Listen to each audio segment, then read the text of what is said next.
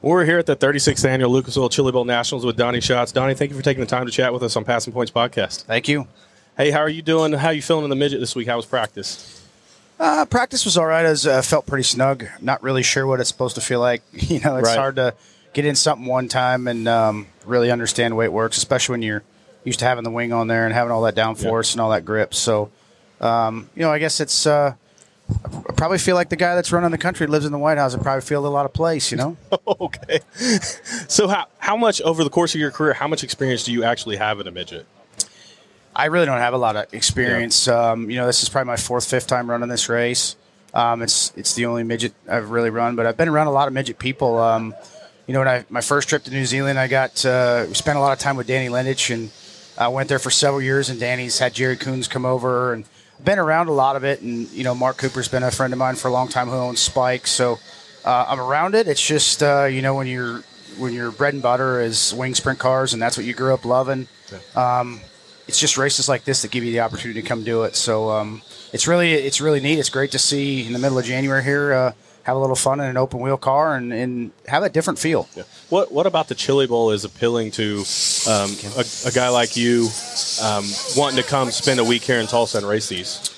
Well, first and foremost, it's the friends we have with us, our friends and our partners like, Mark Cooper, had the great pleasure of driving with the Clausen Marshall team. Brian, before he passed, had said he was assembling a super team and wanted me to be a part of it. And I said, absolutely, I'll be a part of it. So that's kind of what's brought me here. And, the friendships we've made, the partners we have with us, they're all coming here to hang out at the event.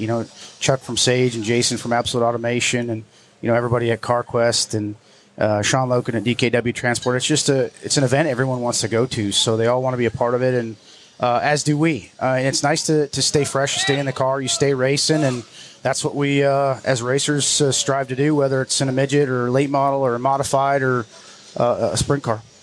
It's kind of been a common theme in my interviews today. I've been talking to a lot of USAC guys, even some Pennsylvania sprint car guys and all-star guys. How difficult is it, or is it difficult at all, going from a system where you're used to qualifying into a passing point system like this? Is it a little bit harder to control your destiny throughout these evenings? Well, it'd be ideal if you could draw the dead last pill in your heat race. I'd love to start 12th in the heat because in any form of racing, you should have to pass cars. Right. No qualifying, go by passing points. It's really, you get the best of both worlds, but we're starting on the pole. So, we drew a number to start up there. We got to finish there. Otherwise, we'll be finding ourselves running a B main, and there's going to be cars coming through them heat races. And so it is what it is, I guess.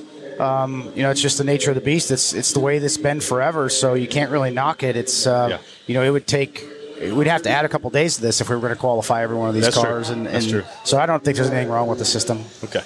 Well, we appreciate you taking the time and wish you the best of luck tonight. Hopefully at the end of the night we'll be talking about you on the podium, maybe even locked in for Saturday night.